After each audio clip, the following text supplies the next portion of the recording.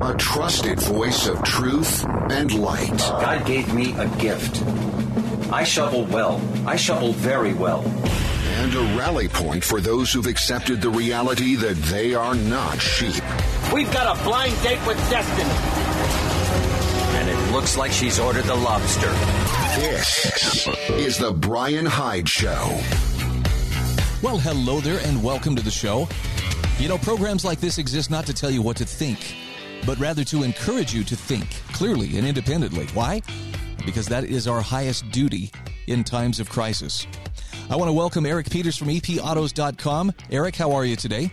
I'm good. It's great to be here. And once again, congratulations on your new acquisition that we were talking about a little off the air. Yes, the wrong Thinkmobile.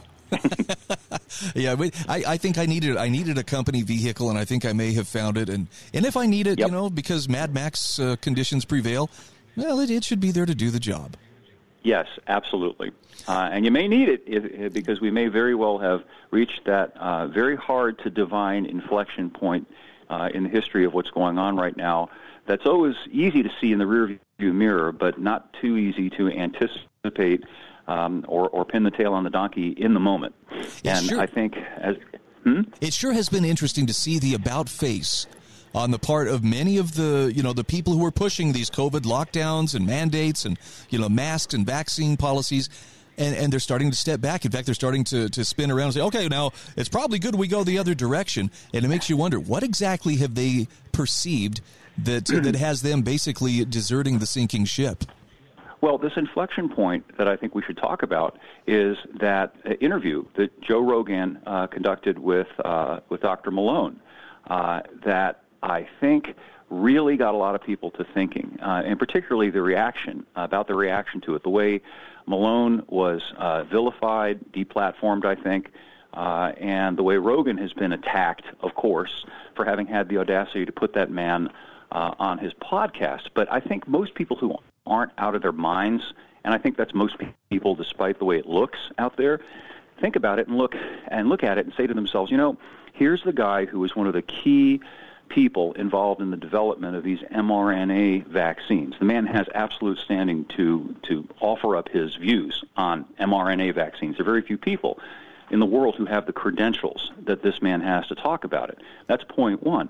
Point two, the way he's so careful and so judicious in what he says.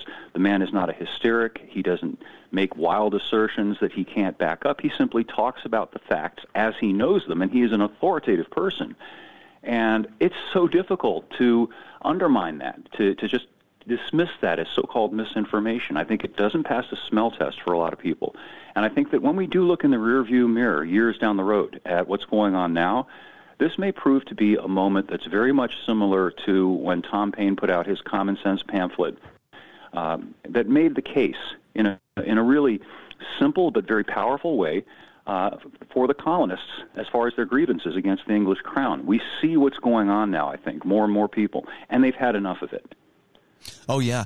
And it's so interesting. Remember when the big concern about Rogan was, well, he is disseminating disinformation and there are millions of lives at stake. And now it's just evolved into he's racist.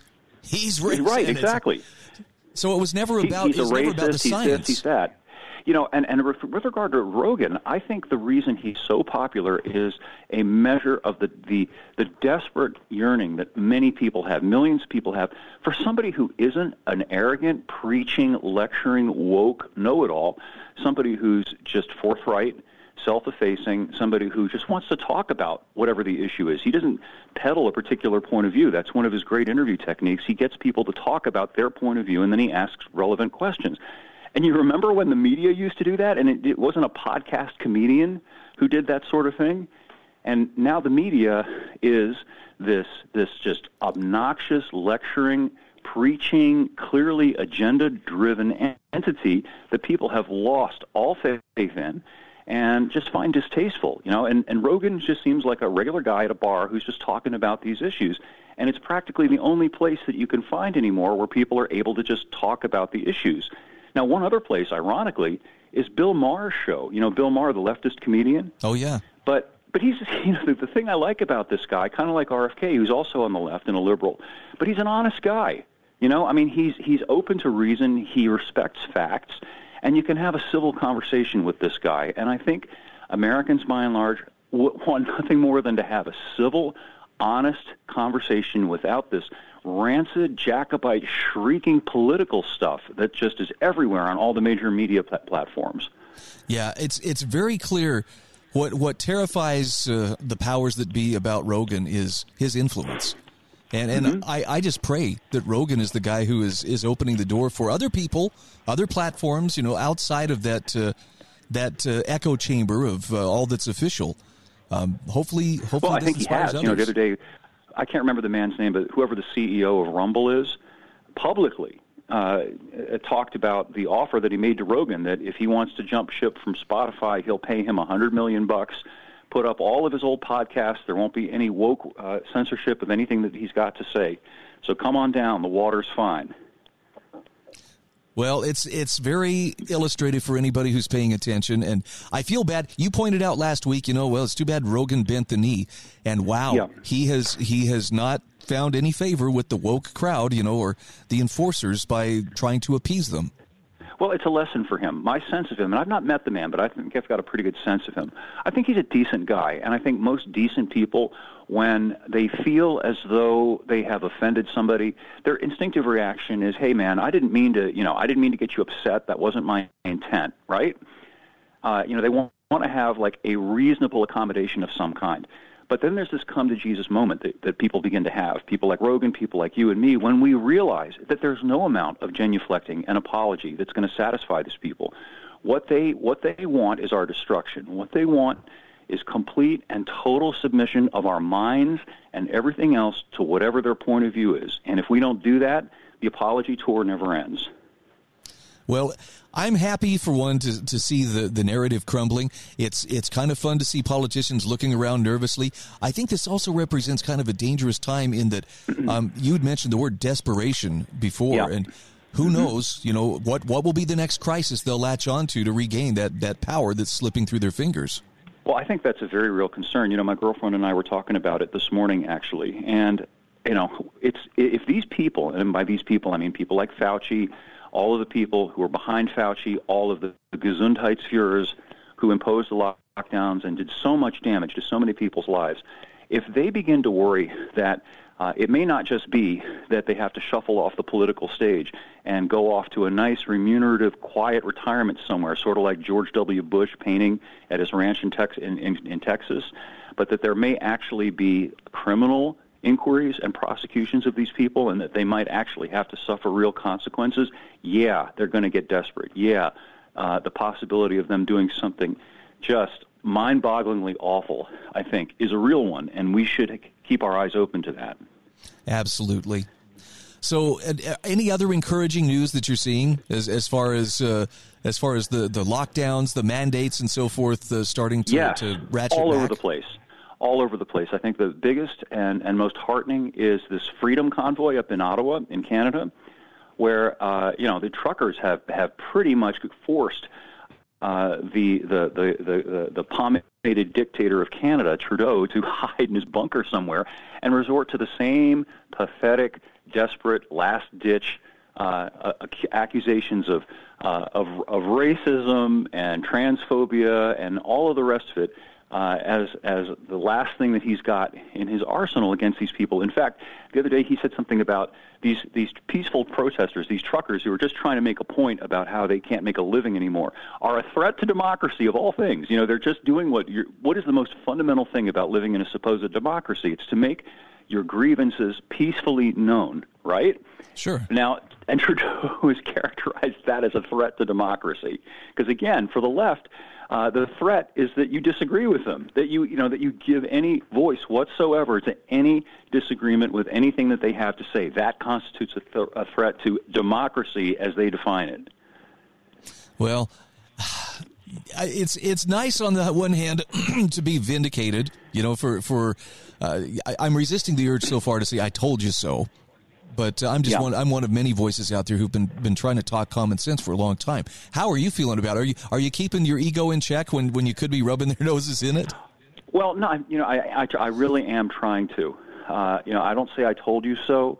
I just continue to point out the facts, and I continue to point out the doubling and tripling down of the hysteria by these people who, one of the things that's most off-putting about them is that on the one hand, they will characterize people like you and I, Rogan, Malone, as peddlers of misinformation, and yet they're the greatest peddlers of misinformation, and they never get called on it. Not by the entities that serve as the PR organs for these people, meaning the media. That's what I call them. They're not a media. They're PR people. They tell us, for example, Biden, get vaccinated. If you get vaccinated, you can't get the Rona and you can't spread the Rona. That was absolutely untrue. 95% effective. Well, now it's 45% effective, multiple jabs. The way they've suppressed all of the horrific side effects that have come with these vaccines.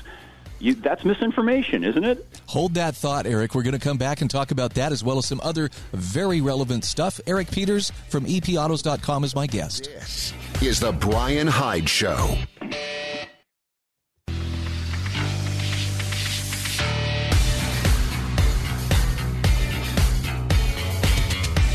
This is the Brian Hyde Show. Hey, welcome back to the show. Quick shout out here to MonticelloCollege.org, sewingandquiltingcenter.com, HSLammo.com, the Heather Turner team at Patriot Home Mortgage, and LifesavingFood.com. These are the sponsors of my program. They make it possible for me to sit down and have conversations like I'm having right now with my friend Eric Peters from EPAutos.com. And Eric, you cover so much automotive stuff. Frankly, I would not look at a particular vehicle, especially a new vehicle, without first consulting your website. But you also have a pretty solid slant on freedom. And something you warned about was this coming digital driver's license. Talk to me about that. Well, what they're wanting to do is the next elaboration of this idea that somehow you have to have the government's permission to use what were formerly considered to be the public rights of way, and that you had a natural right to use without the state's permission. Well, they got us to accept this idea of having a driver's license, and that driving or that operating on the public roads now is a privilege rather than a right. But at least it was just a driver's license. Then it became kind of an ID. It got to the point where it's very hard to get a job or to open a bank account, let's say, without presenting your, and I put it in air fingers quotes, driver's license, which is now an ID. Well, the next form is to digitally make it a requirement that you have an app on your cell phone, which means you have to have a cell phone, a smartphone, that will store this digital ID, which can then be used not only as an ID, but it can be used for many other things besides. In fact, it can be used for practically anything. It would be very effective as a tool to enforce these vaccine passports, for example. You have to flash your digital ID along with your VaxPass.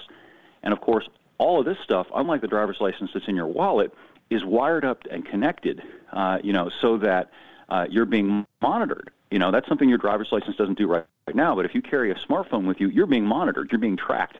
That phone knows where you are at any given moment because it's GPS enabled. It data mines you constantly. It keeps track of all of your doings.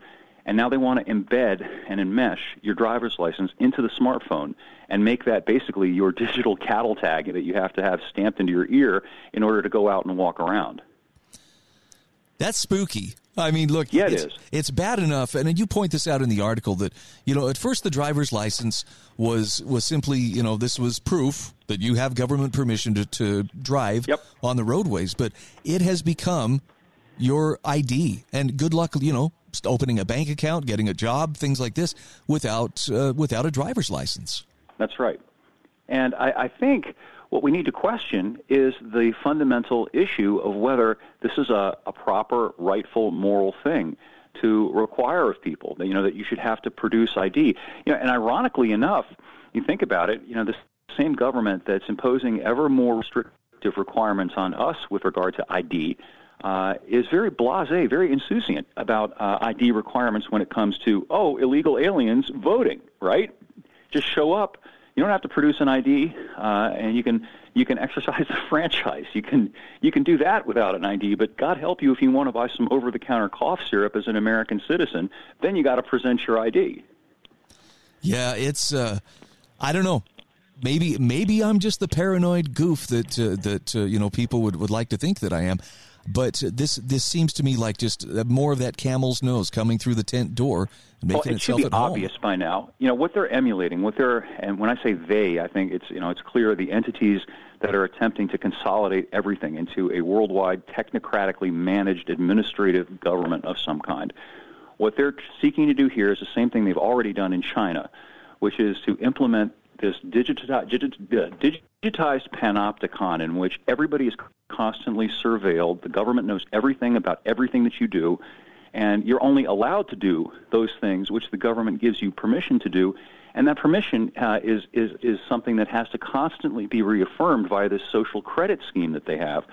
So, for example, over there, if you aren't obedient and you haven't gotten a vaccine or you don't wear a mask or you don't abide by whatever the rule is, they can just simply digitally turn off your conditional privileges.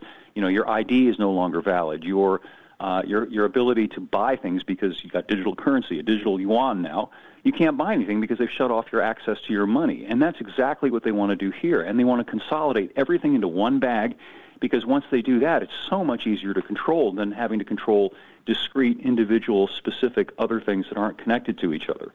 So effectively, you can become an unperson. Sure. And we see this. It's no longer some kind of hyperbolic conspiracy theory. It's conspiracy fact. This is what they're doing already in China. They've begun to implement similar things in Europe, where you have to flash your barcode Vax Pass using your phone in order to function in society. And I think that we're very foolish if we allow anything like that, any of the precursors to that, to be set up here, i.e. this phone thing. You should have the option to have or not have a cell phone in order to function in life. They want to make it such that if you don't have that cell phone, you're essentially locked out of normal society because you can't, you just can't function without the thing.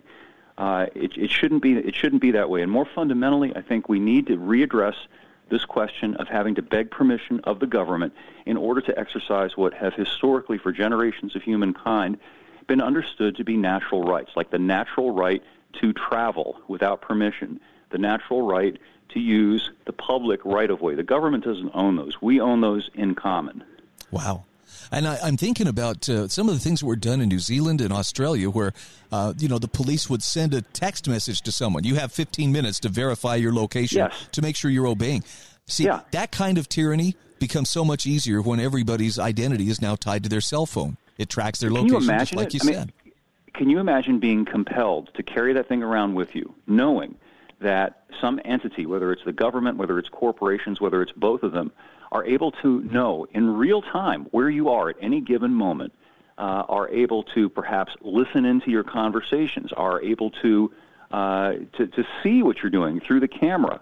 In other words, just the end of privacy. You have been reduced via technology to the status of a prisoner in a cell, where they have cameras and guards and they're watching you at all the time. And isn't that the fundamental essence of being a prisoner? You have no freedom to act. You are under constant and complete control. And that is what they're seeking to impose on free people who are not criminals. And it seems like one of the big pieces of the puzzle, which I'm also hearing a lot of agitation for, is now if we can just get people onto a completely digital currency. I mean, that would sew it up nice and tight. Okay, they've got you as tightly as they want you. Yeah, it's critically important that people understand the danger of the convenience lure. It's convenient, to not have to carry around paper dollars and coins, it's hard for them to steal my money because only I have the access code or whatever it is so that you can make purchases with your phone.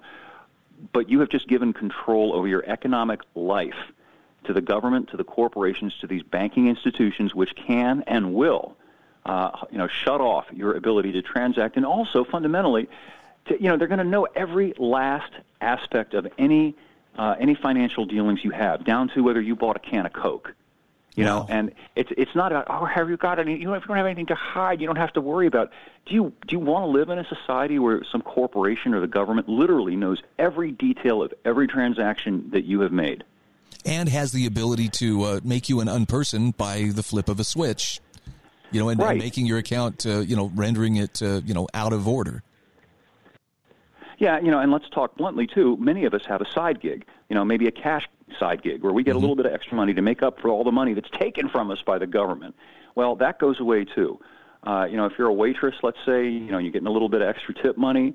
Now the you-know-who is going to know about every last cent that you got and tax you accordingly. All of this is, again, for two purposes. It's to fleece and pluck even more the goose, which is us, the middle and working classes, and to force us to be constantly in fear of being punished in order to make us obedient, in order to make sure that we don't do things like, oh, those truckers out in Ottawa. Right. If you knew, they're going to shut down your ability to pay your bills or to be paid, makes you a little bit more reluctant to get in your truck and drive down to Ottawa to complain about being forced to get vaccinated, doesn't it? Eric, I appreciate your take each and every week. Thank you so much for joining us today. You bet, Brian. Happy to be here.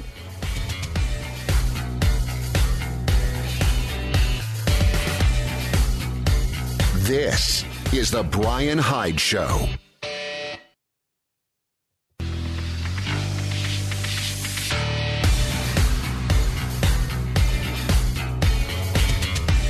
This is the Brian Hyde Show. Hey, welcome back to the show. You'll know that I mention my sponsors each time that we do the program, and it's important you understand that these are the folks who help keep the wolves away from the door so that I can do what I do, whatever that is. I tell my wife I'm working, just go with it, okay? Don't let on that I'm enjoying this. Anyway, I'm joined by Dr. Shannon Brooks from Monticello College. They are one of our sponsors, and Shannon, I understand you're about to become a very busy guy here in the next few days. Yeah, this week we've got a lecture series. It's 4 or 5 days of lectures all up and down I-15. Yep. So let's talk for just a moment. I want to hit this at the beginning and at the end of our segment here. Talk to me about the dates and places where you're going to be, so those who are near them can clear their social calendars and hopefully attend and hear you speak. Sure, and you probably have this in the show notes from the last episode we did. So you'll put this in again, probably? Absolutely, yes. Okay, great. So February 9th, which is Wednesday, we'll be in Cedar City. From 7, we start at 7, and that's at the Visitor Center there in Cedar. On the 10th, we're in Spanish Fork. That's at some good friends of mine, Abigail's Oven in Spanish Fork, and that starts at 7 as well. On the 11th, we're up in Roy. We're at the Southwest Library. Starts at 10 a.m. in the morning, and then that evening in Layton, we're at the home of Dr. Travis Slade. He's got a huge kind of educational room there, and I've held events in there before, 50, 60 people, so it was great. That starts at 7. And then Saturday, the 12th of February, we're going to be in Manti. We'll be at the Manti City Center, and that starts at 1. And I'll be also working with Dean Sessions in that particular event. We'll be sharing the stage, talking about universal model. Okay, so the focus of these lectures, and there is no cost to attend these, right? This is free of charge. You're going to be talking about the new economy, and a lot of people may not realize this, but understanding what's happening economically is becoming very, very important. Why is that? Well, it was really funny because I was posting some things on our YouTube channel, and I don't know how I found it, but I found an advertisement that I did, a video I did about 7-8 years ago, and I was using the phrase "new economy" back then, and that's because for those who kind of watch this stuff, who are, the kind of the economic nerds, and I kind of fall in that category a bit. We watch stuff and then you start talking about, well, if this follows the same track that it's on now, down the road, it could look like this maybe, right? Well, very, very unfortunately, what we've been projecting and what the talking heads out there been projecting is actually coming to fruition. In a lot of ways, you could use the terminology that's being used today. It's called the Great Reset. I've heard that term. Yeah. Not sure I'm a fan of it, but I've definitely heard it. Well, if you kind of look at this stuff dispassionately, don't get all freaked out about it. There's plenty to be freaked out about. But if you don't get freaked out about it, you just look at it and kind of break it into pieces. You go, okay, I can see this happening. I see this happening. These are coming together. And having watched this all this time, and of course, in my role as a president of a college, I'm thinking about, okay, fine, I have all these crazy things happening in the world, maybe, the Great Reset, the pandemic, all these things. Yeah, but my kids are coming out of a program we do here, and they just want to go, have income and have a home and start a family, right? They're not too worried about all this other stuff at the moment. So what can we do to put them, to give them a solution that deals with their local and very personal scenarios, but also still addresses these global issues. And that's what we've come up with the new economy. I think if I had to sum it up, I see a great deal of instability, not just, in America, but globally. I see a great deal of economic instability. But what I also hear you talking about is a message of there is a way to garner that stability, starting at the individual and family level and letting it spread from there. And I'm a big fan of stuff that doesn't come from the top down, because it seems like that gets co-opted way too easy. Well, it is. And if you don't have an eye on the big picture here, you can get really freaked out and you can scream and yell and hold your breath, but you can only do that for so long. You cannot keep that intensity up. So we wanted to create a program that allowed these kids to deal with the realities, the very quick changing realities that they have to deal with, and deal with the fact that they want to start a family and all those things. And so we created this 5-step program called the New Economy. If you want, I'll just go through the steps real quick. Walk us through them. So the first phase of this is what we call higher education. Okay, and for us that means library education, and we spend some time walking through why you actually need a liberal arts education, or what we call a library education, which takes the liberal arts and the manual arts, puts them together, and you get this very unique kind of education. I just was talking with a kid the other day, last night, in fact, who's going to Hillsdale. And I love Hillsdale. Hillsdale's a great school. And he called and he was asking about this question or that question. And so we spent about an hour on the phone talking about classes he was in. His mom called me later and said, hey, he's really enjoying Hillsdale. It's great. But he asked his professor a question, and then he asked you the same question a couple days later, and you guys gave almost exact same answers, except that you gave an answer with all the history behind it, all the different angles it impacted it, all these different things. And he said it just blew him away that that you were able to have such a grasp of history and how it impacts things.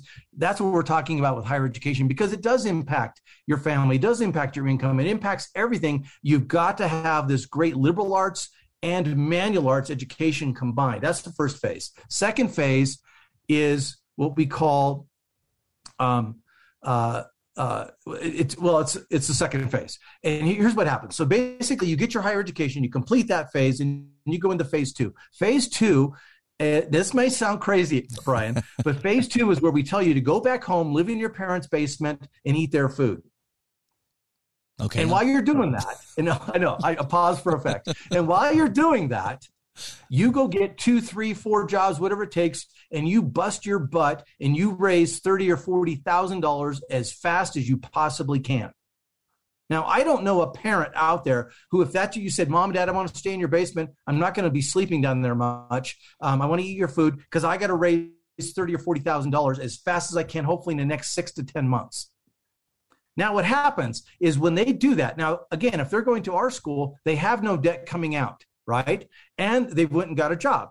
But in a matter of 6 to 10 months, they now can approach the world and all their other plans from a position of cash, not a position of debt. That's a very, very different scenario than what the average college graduate's doing today. Brian, I'm going really fast. Feel free to jump in here. No, I'm seeing the wisdom of it. I mean, look, how many people out there who've just earned their law degrees are making people's coffee for them as a barista? Because, right. the jobs and the student loans have to be paid back. And, so this makes sense. Now, that's probably kind of a hard sell because that sounds like it involves some sacrifice. But I don't know. Shannon, experience is teaching me that sometimes the best things in life come when you're willing to sacrifice that short-term, immediate gratification for something that matters a lot more. And staying out of debt seems like that's a very important thing right now. Well, it is. And what we tell the students is, look, there's quality of life and there's standard of living. We're suggesting that you sacrifice a little bit of standard of living for a lot of quality of life. And when they get this and they hear this for 4 years, this is a no-brainer for them. Okay, so in that phase 2, once they get that cash, and again, 6 to 10 months, they've got it nailed. Then they secure a piece of land. We spend a whole lot of time on campus walking them through how to buy the right kind of land. What do you need to be able to produce for all the needs that you have? We also work with them on how to develop some temporary housing. This can be a $2,000 thing or a $20,000 thing. We recommend the $2,000 thing. So as soon as they raise their money, 6 to 10 months, by the time that's done, they've secured land and they have temporary housing. Now they're living on their land, Brian, with no debt. And they're completely contained on their land with no debt. Now they start their business. Now they start growing food. Now they start building and planning out and building phase 1 of the permanent home. That's all phase 2. Phase 3 is where now you've been doing your business for 4 or 5 years. You've been providing this product, but now you got to become an expert at it. You've got to be able to share this with other people. You've got to be able to expand your business, grow more food, and take all the extra funds you have and finish that permanent house, so that somewhere in there, within the first 5 to 10 years, you're no longer living in that temporary house. You're now in your permanent house that is what? Yeah, debt free. And then phase 4 is that you are now become this huge resource for your community, but you're doing it. Now, here's the crazy part. You're 34 years old, 35 years old. You have land debt-free. You have a home debt-free. You have a business debt-free that produces 5 or 10 times more than what you need. And you are now a massive resource for your community. That's what we're calling the new economy. Hold that thought. We got to take a real quick break. We got to pay a couple bills here. We're going to come back. We're going to talk a little bit more about this. Grab a pencil and paper if you would. Dr. Shannon Brooks from Monticello College is my guest. He will be telling you where he will be speaking in the upcoming days. You might want to make a note, because if it's close to you, it would be worth your time to find yourself in that audience. We'll be back right after these messages. This is The Brian Hyde Show.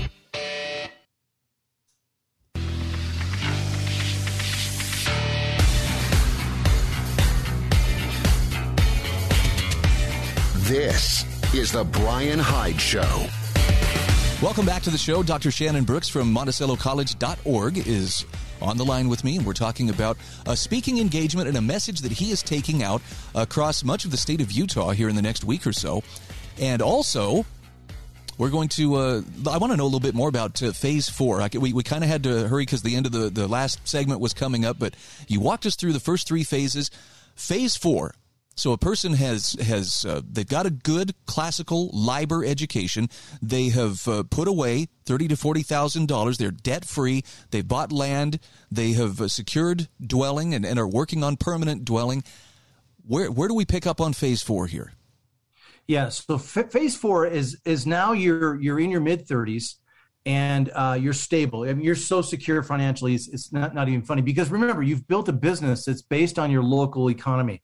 So it doesn't matter. There's some concepts going around right now. It's called ESG, environmental, social, and governmental policies. You're starting to see this happen.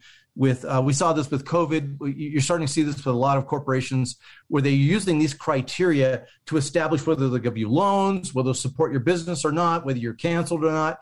When you do things locally, you avoid all of that. So we're encouraging these guys to build businesses that meet needs locally, say within a 50-mile radius. So when you've done that, you've got your home and your land all secure, maybe you're a 501c3, you're a nonprofit, or you're a for-profit, whatever works for your scenario, whatever you're doing. Now you are an asset to your community. You get involved politically. Now that doesn't mean part necessarily, but it does mean making sure, because you now have the time, making sure that your county commissioners are doing what they're supposed to be doing, making sure they're following the criteria that they're given, making sure that your community and your area, maybe your entire county, is providing the greatest liberty and freedom for everyone. And you've got the time to do that. You can go up to the state capitol and spend 3 or 4 weeks up there during a session. It allows you to do all kinds of things. And not only that, there are going to be people coming to your door like crazy, want to know how can they do what you just did, right? It's that old thing, Brian. At first they laugh at you, then they mock you, then they attack you, and then they join you. Yep. Well, and you've got to be strong enough to be able to make it through that whole process so you can help people on the other end. You wrote about this trend in your book, Killing the American Dream. And this is a book I would strongly recommend for anybody who wants to really take a no a non-flinching look at what has been going on, and it's not gloom and doom. And I hope you've caught on with what Shannon's saying here. There's great possibilities, but you can't play by the same rules and within the same system that everybody currently is kind of stuck in, and expect to get a different result than what we're seeing. And the result right now is there's debt at so many levels, and people are dependent. And we've seen what happens in a crisis situation when you're told you either do this or you don't have a job. A lot of people have no choice but to bend the knee and do what they're told. This sounds like a great way to claim your autonomy and to put it to a very productive use. Brian, I'm so confident about this message and that it works that anybody who comes to our lecture, if you don't like what you hear, we'll give you a full refund. Your money back. Yeah, your money back. Exactly. No, it's and we're laughing about this a little bit, but at the same time, I hope the seriousness and at least the urgency of. Look, there are changes, there are shifts coming. You and I have talked about fourth turning, cyclical methodology of looking at history. We're in a fourth turning right now. We're seeing some of these cycles play out. And one thing that a fourth turning is known for is there's a fair amount of upheaval. Now, we've been through it before, the American founding, the war between the states, the Great Depression, World War II. All of those constituted fourth turnings. And I would just ask our audience, consider how different were things after those problems had subsided, after the climax had come and things had settled back down and we were on a different course? How different did the landscape look? Well, and here's the real question, Brian. Are you going to be in a position when the dust settles to then lead out and help rebuild? It's going to get rebuilt one way or the other. Is it going to be rebuilt through a global world government approach, or is it going to be done based on liberty? Well, it's only be done based on liberty if we've got a bunch of liberty people in a position to help rebuild. That's what we're about. That's what we're trying to accomplish. Something you pointed out to me before we went on the air was that catchphrase, the slogan, "Build Back Better." That's not just a Joe Biden slogan. No. Tell me about who else is using that same phraseology. From what I've been able to determine, we have other countries that are using phraseology, France, England, Germany, and others perhaps that are starting to get in line. When you have one slogan in one country, it's just a dumb slogan. When you got a bunch of other countries coming on in Western Europe, adopting the same phraseology, the same principles, the same 2030 kind of agenda, there's something going on that we're just not aware of yet. And that's a little disconcerting. Again, all more reason to go local. I'll be honest, Brian, I just moved all my bank accounts from Wells Fargo to a local credit union because I want to be local. I don't want to be under the control of ESG policies. I don't want to be under the control of social credit checks, which are coming. They've been going on in China for 15 years. It's coming here now. That's that whole cancel culture. That's the beginning of all that. I don't want to be subject to that, so I'm going local. And Shannon, as you have helped to develop this message and as you've shared it with people around you, do you find that people struggle with the idea of voluntarily lowering their standard of living for a period of time in order to obtain the kind of autonomy that we're talking about? Yeah, those who don't have much to begin with, no. They have no problem. It's those who have the really big, nice houses and the big mortgages. They're the ones that struggle with this. And I want to help anybody, but honestly, I'm focusing on the 20-somethings. And if there's a 30 or 40 or 50-something who wants my help, I'm happy to be there. But I'm not. The older we get and the more we're stuck into these big mortgages and big debts and big expenses, they're really tough to get out of. I did a program in California, just to be real quick. Years ago, I was in 15 different cities, about 500 students where we went through the same program. And what I found was 99% of the people totally understood what I was saying, totally saw the ramifications of it, and were totally so deep into their debt, they could not see how to get out. And so, that was the 50, 60 age range, right? 40, 50, 60 age range. So if I get a 40-year-old who calls me and says, help me, I'm on it. But I just find that they struggle. So I'm working on Generation Z. That's kind of who I'm working with right now. And the younger millennials. That's our focus. I think it's important to point out, this is not just, a course of action that you're advocating. This is what you ought to do, and you should do this. This is a course that you have actually traveled yourself. You've walked the walk here. Yeah. live in a tiny home right now, so I can be debt free. And Julie and I are out of debt. It took us 35 years to get out of debt, but we're out of debt, all because I believe what we're talking about here. And you know, the problem with difficult times and challenges that you mentioned earlier, the problem is they're hard to see when they're coming if you're not really looking strongly. Mm-hmm. And once they hit, you're screwed. Once they hit, there's nothing you can do about it. You're stuck in the situation you're in. We're really encouraging people to rethink what they're doing and to find local, non-debt ways to live, because that's really going to make the difference between who survives and thrives and who struggles and, you know, struggles. You got to be ahead of the curve on this one. You got to be ahead of the curve. Yep, absolutely. Let's revisit the places and dates where you're going to be speaking again, just so those who want to attend can attend. Can you walk us through that? Sure. Yeah. February. This is Wednesday. This is this week. Wednesday the 9th. February 9th, Cedar City. It's at 7 p.m. at the Visitor Center in Cedar City. February 10th, which is Thursday, will be in Spanish Fork. Again, 7 p.m. Abigail's Oven. It's right there in Spanish Fork. You can find it easy. February 11th, we're in Roy. We're at the Southwest Library in Roy at 10 a.m. And then that evening, February 11th, we're in Layton at 7 p.m. at Dr. Travis Slade's home. It's on Church Street. And again, Brian, I'm sure you'll have all the stuff in the notes. And then Saturday, February 12th, will be in Manti. We'll be at the City Hall in Manti. Starts at 1 p.m. And I'll be speaking there, sharing the podium with Dean Sessions, the author of a fantastic program that we use on our campus called Universal Model. Okay. I actually have the book on that. It's pretty fascinating stuff. Yeah, you got to get volume 2. You got to get volume 2. Yeah, I think I've just got the introduction, but very fascinating stuff. Dr. Shannon Brooks from Monticello College, thank you so much for visiting with us. Thank you for being a sponsor of this program. This is the probably first chance I've really taken to thank you publicly for it, but I appreciate you doing what you can to help us get the message out, and I hope it's overflow standing room only for each of these lectures. Thanks, Brian. Sure appreciate it.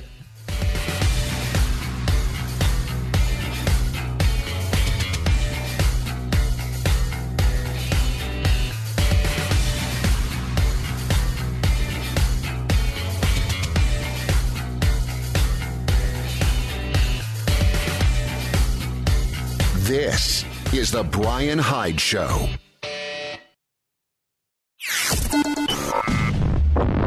A trusted voice of truth and light. God gave me a gift. I shovel well. I shovel very well. And a rally point for those who've accepted the reality that they are not sheep. We've got a blind date with destiny. And it looks like she's ordered the lobster.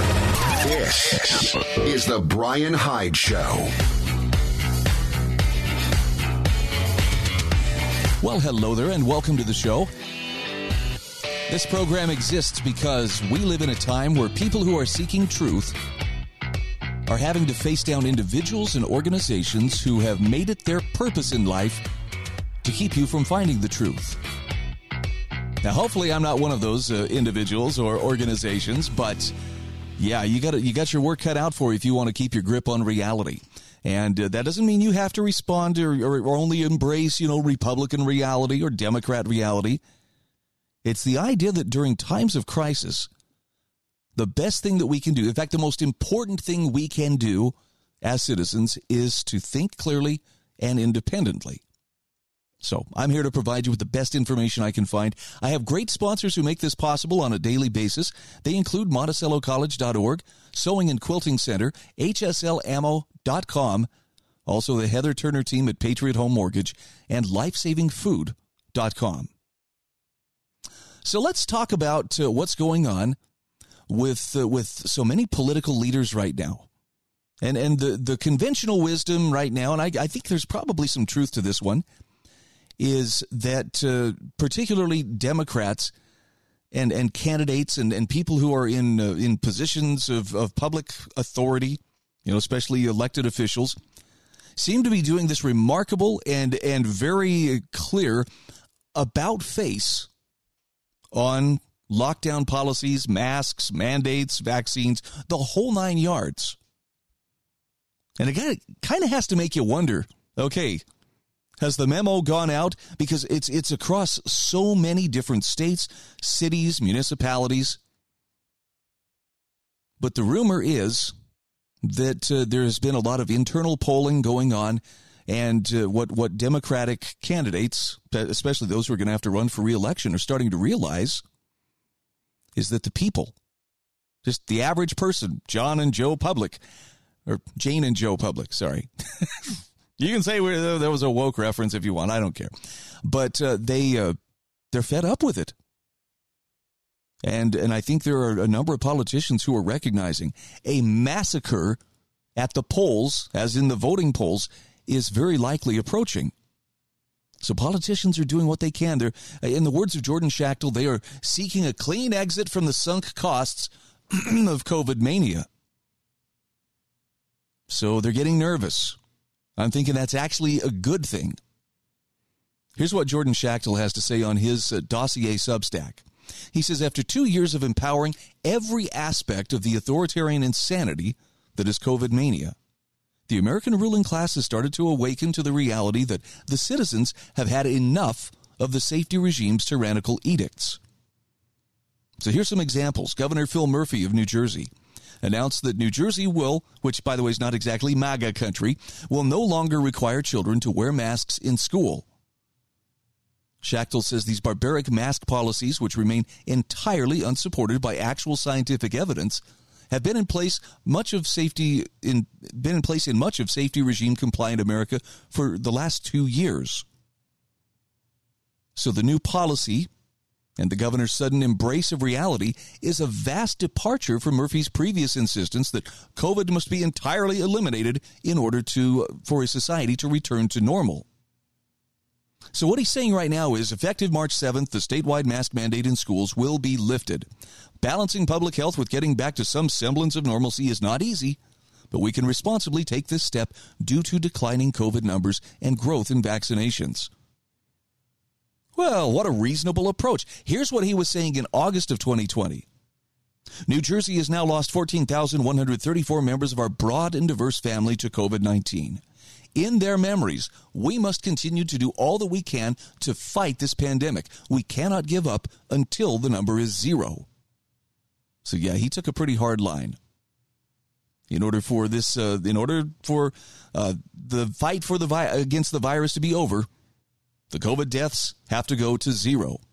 Now, Congressman Ted Lieu, who represents a 70-30 Democratic district in Los Angeles, struck a similar tone in his messaging, going as far as to acknowledge natural immunity to COVID-19.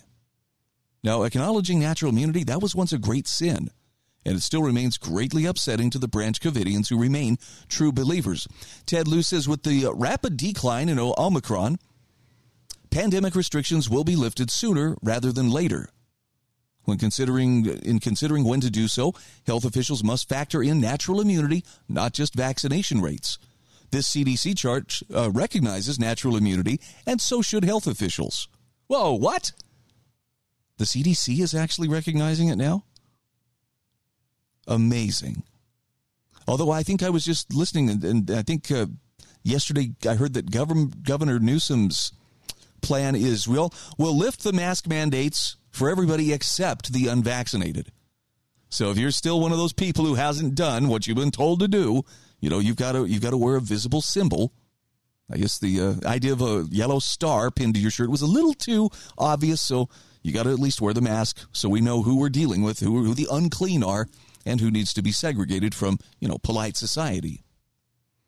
Now, Jordan Schachtel says the White House has mentioned that polling exists showing restrictions are becoming deeply unpopular. White House spokesperson Jen Psaki said on Monday the polling shows that public is tired of COVID. This is her direct quote.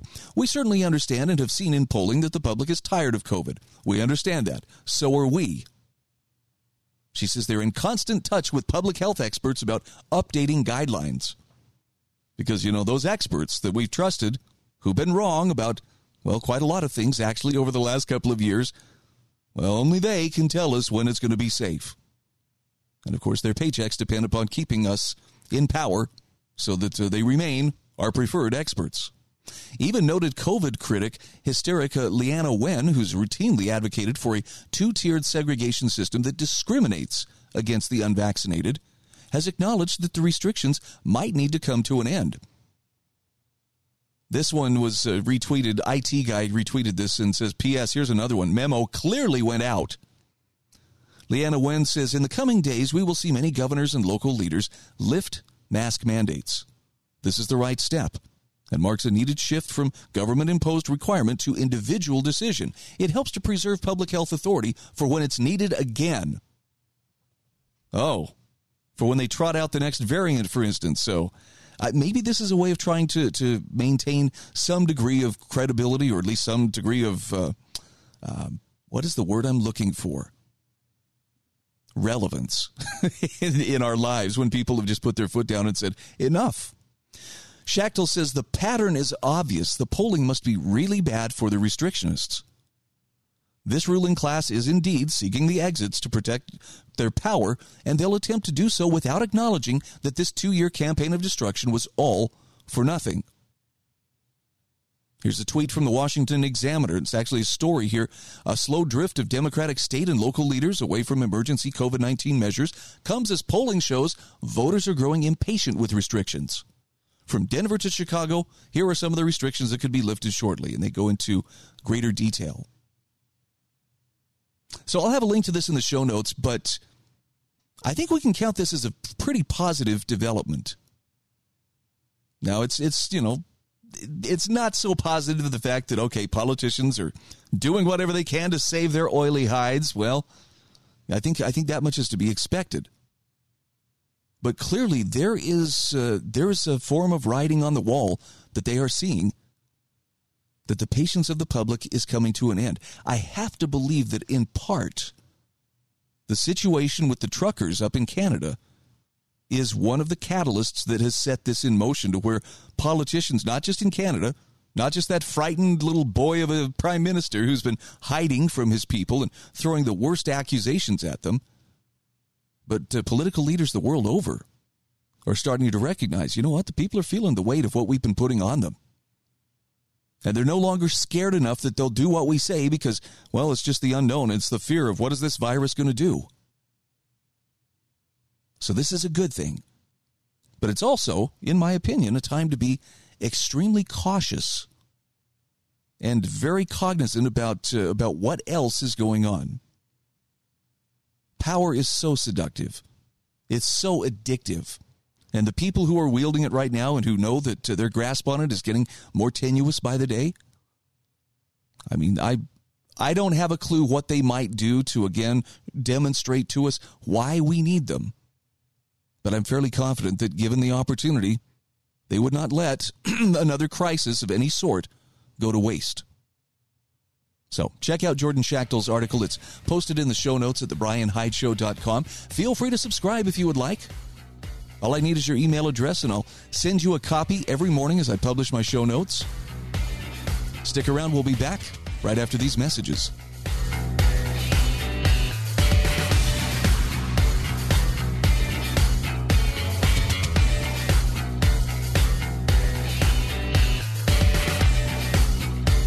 This is The Brian Hyde Show.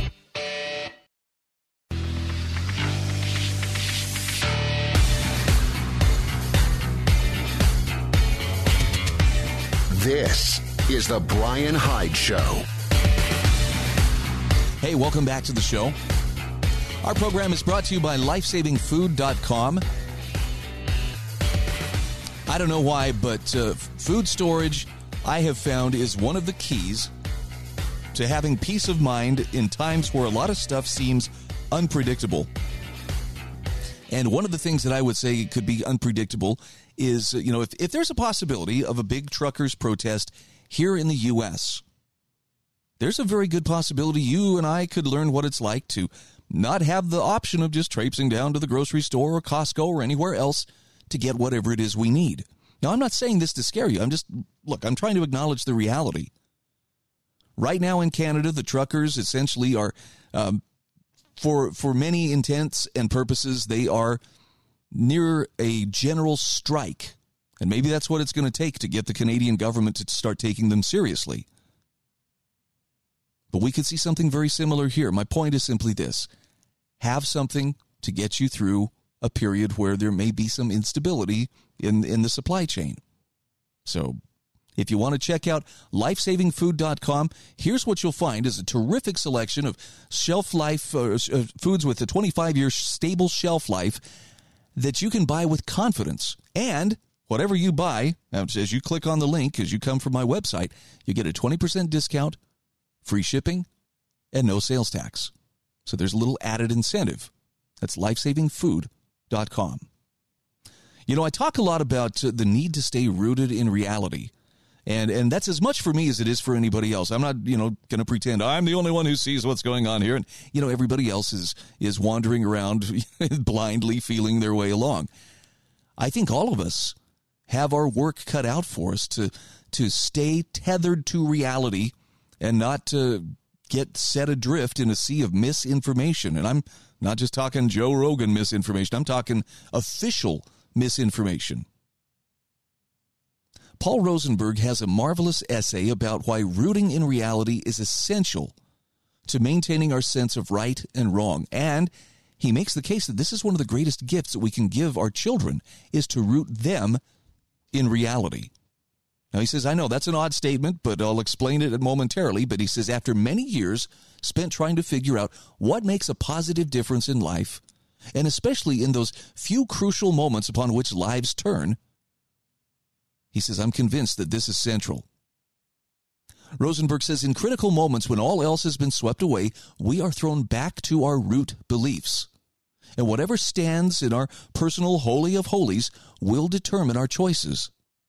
In those moments, whatever we've enthroned in ourselves, whatever we've planted and encouraged to seek deep roots, will carry the day. If then we've become rooted in authority, we're going to do what authority directs. If we become rooted in fitting in, then we're going to do what it takes to fit in. If we've rooted in hierarchy, we'll obey whichever hierarchy is dominating that time and place.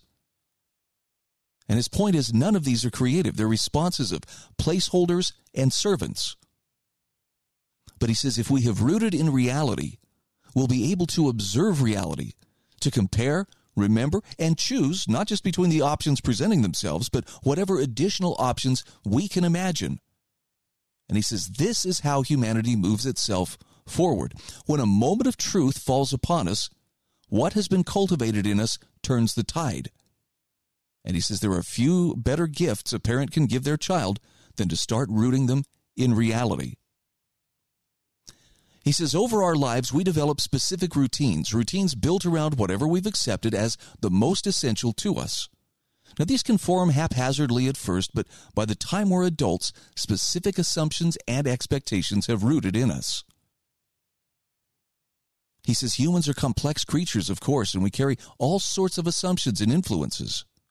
Still, we have a very few that stand in our holiest place, our most central place. And what's critically important is that we control what remains in that place. And we do this not with our words, but with our choices, including all the secret choices we make. And he says, please don't think that by secret choices, I mean dark choices. I mean all of our choices, the good mixed equally with the bad. Paul Rosenberg says what we sow into ourselves, is what ends up standing in the holy place of our core assumptions. We literally train our inner parts with our daily choices. Now, he says, I'm not going to try to establish that scientifically today, but all of us of a certain age have seen it many times. Our upbringings affect us, our environments affect us, but it's the choices we make that give us our final shape. Through nearly all of human history, people have looked to overarching patterns when seeking to understand it. Here are just a few examples. For thousands of years, people looked to gods, keeping them unassailable and trying to fit facts and possibilities into their model beneath them. Now, he says many people presently look to theologies in the same way. Now, that's not to say that no divine being may exist, but it is to say that no theology should be treated as God or as a God. He also says people elevate governments to their highest position, fitting everything in below them. People place sources of shame in the center of their consciousness, hoping by remaining ever aware of the shamer, they'll be able to avoid shame. Many people place causes and movements in their holiest places, fitting ideas into and around them, and then reflexively, meaning unthinkingly, attacking whatever threatens them. Many people have embraced idols, great men or women that they hold on to as a center of reference. But he says what should stand as our center of reference, however, is simply reality, or, said another way, truth. And by that I mean raw, naked, concrete truth, not the truth of the higher pattern. Now, his point here is that there's nothing wrong with holding outside references, and in fact, a great deal has been preserved or improved by doing so, specifically when people were being manipulated by others. Having something outside to look at, a distant star to guide by, well, that matters to us, but even then, in our most essential deliberations, we must look at the real world, not something distant. He says if we don't look to reality, we end up trying to think through layers of abstractions and images, which slows and distorts our thinking. Words, symbols, and models are not the real world after all. Another problem associated with models is that we too easily accept bundles of ideas as valid, rather than examining them one by one. This also fills us with distortions and filters, again, slowing and distorting our thinking. In the end, all of these replacements for reality discourage us and lead us towards surrender. So he says, having made what I think is a fairly good case why referencing reality is better than looking to abstractions or looking to patterns, I want to get to the nuts and bolts of this. People need to know precisely what to do. Our first and most essential step in this, to recognize this in ourselves and in the world, is to recognize this in ourselves and in the world. He says, once our eyes are open to this distinction, we'll stumble upon it frequently, deepening our understanding as we go. So here are some primary points to help. And he says, I've taken these from the work of Abraham Maslow, who, trying to make a career of studying the best and healthiest human beings he could find and trying to define the differences that made them better. These are what the healthiest human beings do. They see reality rather than symbols. They seek substance rather than image. They follow their own decisions rather than authority. They take responsibility rather than evading it. They avoid distractions. They work to deserve self-approval. They embrace autonomy. They seek long-term concerns instead of short-term concerns. They fix and face mental conflicts as they arise. They judge their success by before and after results, not by comparing themselves to others. And they expect people to change over time and help them to do so. And he says these are precisely the things that we want to build into our children. So when answering questions, we should go first and primarily to the real world, not to what other people have said about the real world. I like his definition of good is that which creates benefit. Bad is that which creates harm. You got a good sense of right and wrong. That's not a bad rule of thumb under which to operate. Check out the link. It's in the show notes at thebrianhydeshow.com. This is The Brian Hyde Show.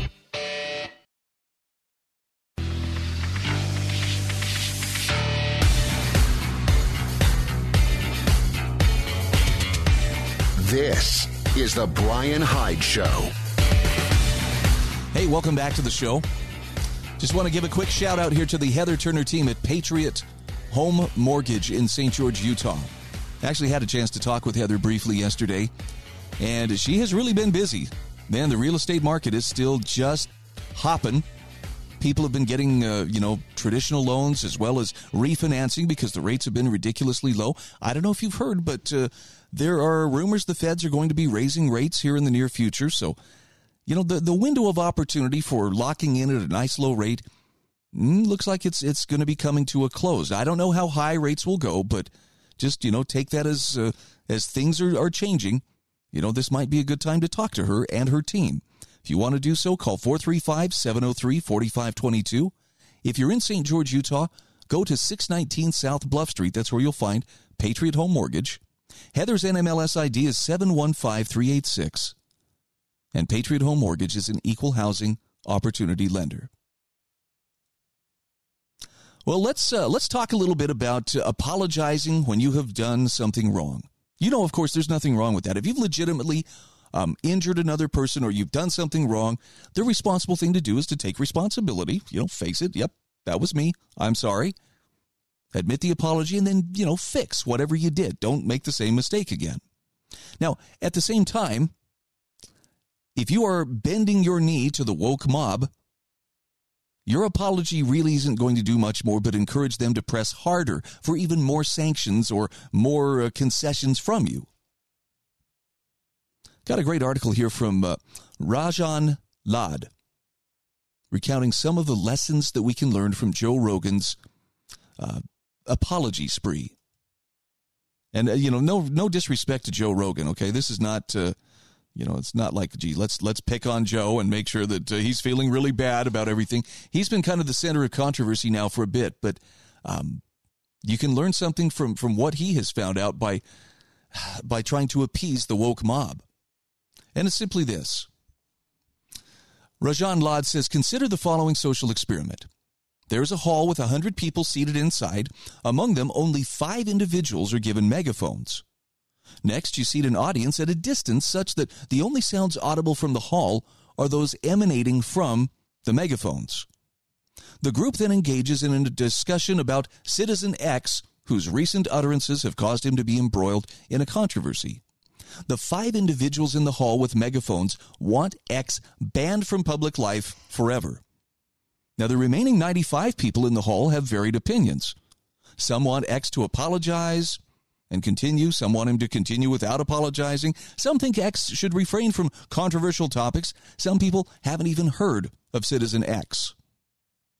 The people with the megaphone interrupt and heckle anyone who supports X. And after the discussion is finished, you poll the audience about their conclusions from the discussion.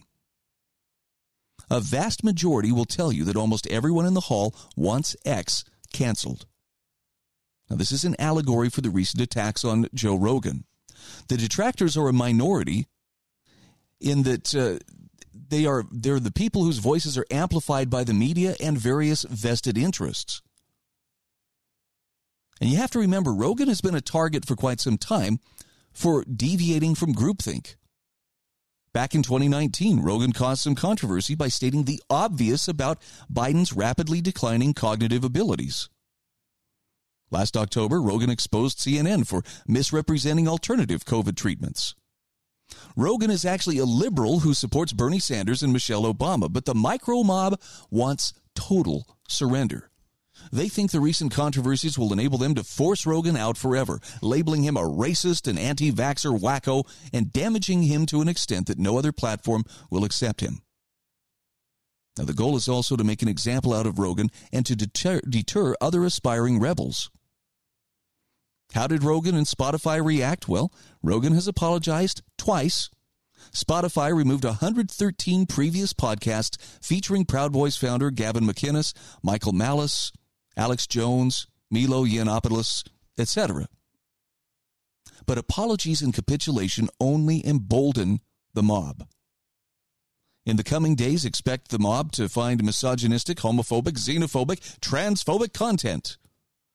Now keep in mind, Rogan has done 1,770 podcasts, most of which are 2 or 3 hours.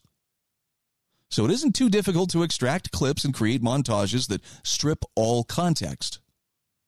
The micro mob will compel a mass exodus of artists from Spotify, and Spotify will be left with no choice but to sack Rogan. And the lesson here for all is simple. You cannot appease an unruly, irrational mob by groveling before it. The merciless micro mob will not relent until they destroy their target. They can never be won over by kindness or begging for mercy. The only way to prevail is to take them on frontally, ridicule them, and continue to do exactly what you want. But the question remains, what is the future for contrarian voices such as Rogan? They probably have to function independently and operate primarily on money coming from subscriptions. They'll need an IT infrastructure not tied to big tech. If the micro mob comes a-knockin', they cannot apply their usual tactics of targeting sponsors and compelling big tech to force them off their servers. Now, if there are many such voices, they can form a consortium that will guarantee free speech. Beyond Rogan, this should hopefully convince the small section in the GOP who are skeptical about President Trump getting the nomination in 2024 owing to his tone and temperament. They wonder if a better-behaved nominee would be less prone to attacks from the mob. Well, the Rogan controversy proves this isn't just about tone or delivery. The micro-mob just wants to silence any differing perspective. When establishment darlings such as John McCain or Mitt Romney ran for president, they were called racists and bigots too. The difference is they swallowed all the insults with an awkward smile. Trump is a rarity in the GOP because he never allows the mob to get away with anything. He almost relished confronting his opponents and relentlessly mocking them. It helps that he does it with great humor, and it's this rare fighting spirit he brings to the GOP that actually makes him very popular. A mild-mannered candidate will probably grovel like Rogan and even surrender his agenda. Again, this is from Rajan Lad from American Thinker. I've got a link in the show notes at thebrianhydeshow.com. Yeah, I'm not looking to any politician to save us. And that includes Trump. I'm just not, I'm sorry, that's probably offending some people. What do you mean, Brian? He's our best and only hope. Look, for 4 years, the guy did a great job of slowing the roll of the juggernaut, the roll of Leviathan. And along the way, there were some things he did right. There were some things he didn't. He certainly was not the monster that we were told that he would be. But politics in the meantime has become so toxic that, even within the Republican Party, the Trumpers versus the anti-Trumpers, there's such division. I just don't see political solutions being the answer. I think the solutions, and this is just my opinion, so, you don't have to agree. I think the solutions are going to come much closer to home. They're going to be things that you and I implement at the family level, the neighborhood level. Somehow we're going to have to figure it out. And we're going to have to do it without politicians. As I mentioned with Dr. Shannon Brooks in the last hour of the show, there's a very good possibility our best efforts are going to be focusing on what comes next, as opposed to, whatever politician, we're going to put into power. I just don't see it being a viable way to change things. I think we are much better off to get our own houses in order, to basically become the best person that you can become. And I'm talking about the whole thing. Look, the place that I'm looking at right now is I've got to lose my couch potato lifestyle. I spend a lot of time sitting and writing and talking and so forth. I have not been eating right. I have not been exercising right. That's something that's got to change. Why? Because for me to be the best that I can be, I got to be taking my health a whole lot more seriously. I think this is true about our spiritual health. I think it's true about our intellectual health, our mental health. But I see people who are making that effort, starting with themselves, to simply be the best example of a good, healthy, honest, free person that they can be. And there's absolutely no doubt in my mind that these are people who are having lasting impact on the world and on the people around them. Okay, so you're not reading about them in the newspaper. Big frickin' deal. I'm not seeing any headlines. They're not winning Nobel Peace Prizes. It doesn't matter. The bottom line is, as Dr. Jordan Peterson would say, before they set out to change the rest of the world and, get it to square itself away, they're getting their own act together, and it starts with little things. Clean your room. Make your bed when you get up. Get your life in order. Start the work there. I promise you're going to see a lot more success in your efforts to shape the world into a better place. And it's an effort I'm trying to put forth myself. This is The Brian Hyde Show.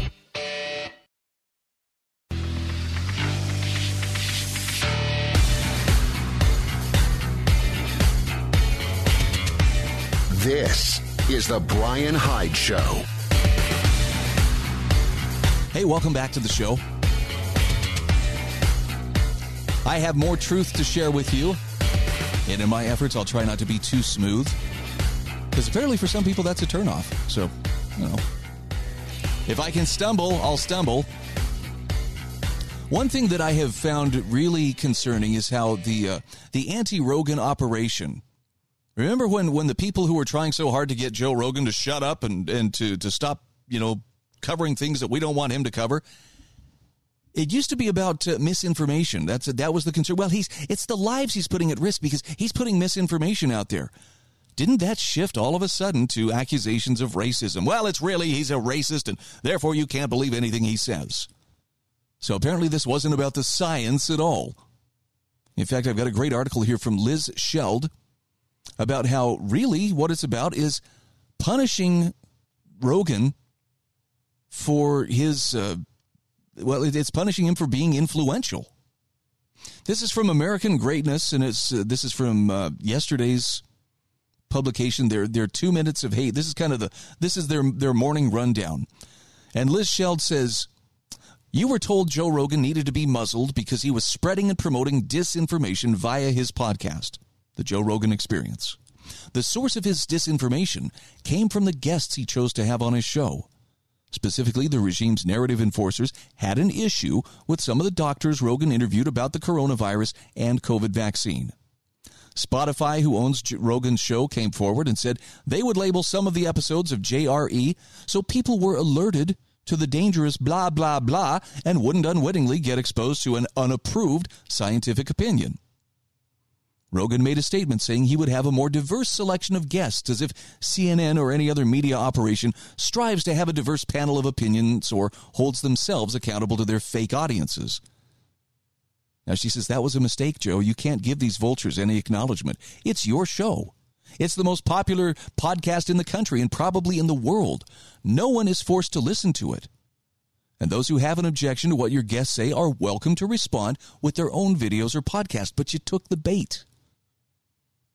Liz Wild says, now imagine my surprise, not really, when the news broke that Rogan has on occasion used the N-word in his comedy material or podcast. In fact, someone took the time to go through the entire Rogan repertoire to make a video with all the instances where the man used the N-word. I thought this was about dangerous anti-science, but whiplash, we're talking about racism. By the way, can I just throw something out there for consideration? If you are a person who is being paid to go through another person's work looking for some kind of political infraction, politically correct and incorrect, speech, you're the monster. You probably don't see it, but if you're taking pay to try to find something that can be used to deplatform or dethrone another person, you're the bad guy. I don't know who needs to hear that, but there it is. Liz Weld says, I haven't seen the video because the operation against Rogan isn't about racism. It's about punishing Rogan because he is influential. He isn't parroting the state-sanctioned mythology promulgated by the cathedral. Therefore, he is dangerous. We were initially told that Rogan was a threat to public health because he spoke with certain doctors. When the professional agitators couldn't get Spotify to remove Rogan for COVID speech crimes, they turned to racism. And Liz Weld says, as I said, this isn't about COVID disinformation. It never was. How long before we have a #MeToo accusation? So to summarize, Rogan is very influential. He's more influential with the public than regime propagandists like the New York Times, CNN, Washington Post, Sanjay Gupta, Jake Tapper, or Don Lemon. He has to be shut down by whatever means proves useful when stirring up public animus. And she says, please don't keep taking the bait, Joe. I hope you have good lawyers. So there's one other thing to consider here. It's not about misinformation. It's about he is a source of influence that threatens those who want absolute control. And I think he should wear that as a badge of honor. And it's kind of sad to see him trying to, find some middle ground where he can work with these folks. I agree. I don't think it's possible. All right, one final thing I wanted to share with you. If you haven't subscribed to Margaret Anna Alice's Substack, you are missing out on some real gems. Like her letter to Justin Trudeau. And the thing I love about her style of writing is she actually begins this one with some Shakespeare and the speech about mercy from The Merchant of Venice. Now, if you haven't heard Shakespeare for a while, you need to hear this. This is probably one of the finest things Shakespeare ever wrote. The quality of mercy is not strained. It droppeth as the gentle rain from heaven upon the place beneath. It is twice blessed. It blesseth him that gives and him that takes. 'Tis mightiest in the mightiest. It becomes the throned monarch better than his crown. His scepter shows the force of temporal power, the tribute to awe and majesty. Wherein doth sit the dread and fear of kings, but mercy is above this sceptered sway. It is enthroned in the hearts of kings. It is an attribute to God himself, and earthly power doth then show, likest God's, when mercy seasons justice. She says, hey, Justin, here's some unsolicited advice that may just salvage your legacy from the legendary humiliation you are presently hurtling toward at 105 kilometers per hour. I know it's cozy in your bunker. It's easier to maintain your delusions about the Canadian people from your propaganda-lined womb, but you can only feign COVID for so long, especially after since you've partaken in the exceedingly safe and effective injections you're so adamant about foisting upon your subjects. But she says the jig is up, Justin. It's time to stop hiding. It's time to stop lying to the public. It's time to stop lying through the press. It's time to stop lying to yourself. She says it's time to stop believing your own disinformation. And she's giving examples of this, by the way.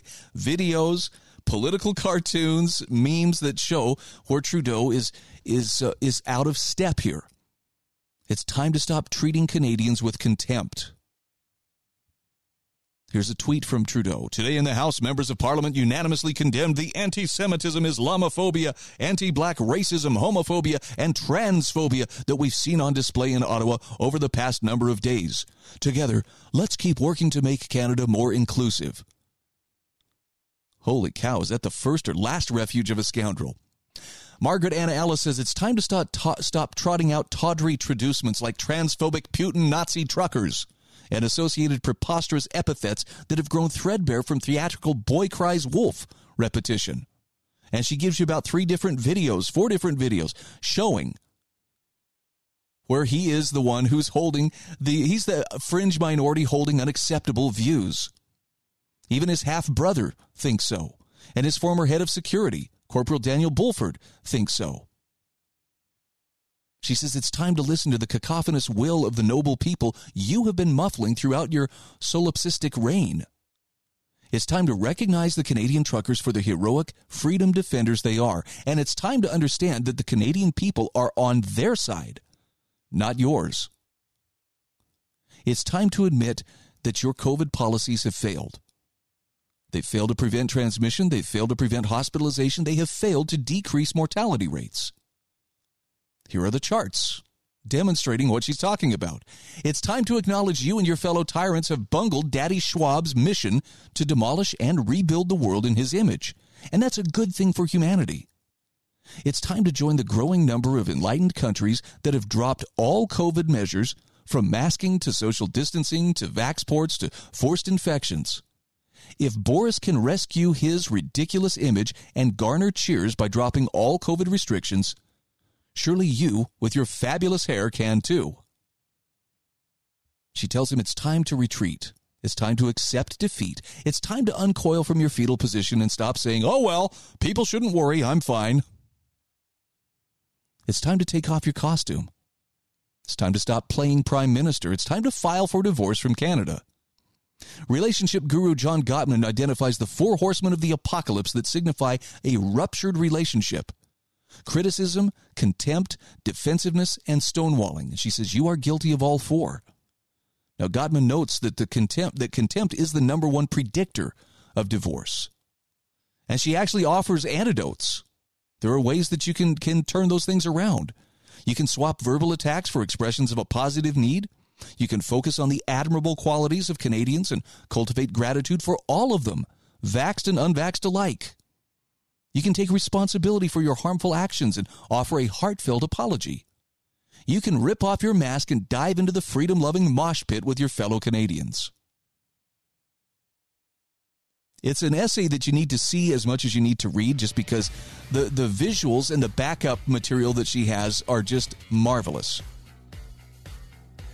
And I actually think she's speaking this with some gentleness. This doesn't sound like a, hey, you so-and-so and you're a piece of such and such. I think she's really trying to talk him off the ledge. And she says it's never too late to do the right thing. This is the time to redeem yourself. This is the Brian Hyde Show.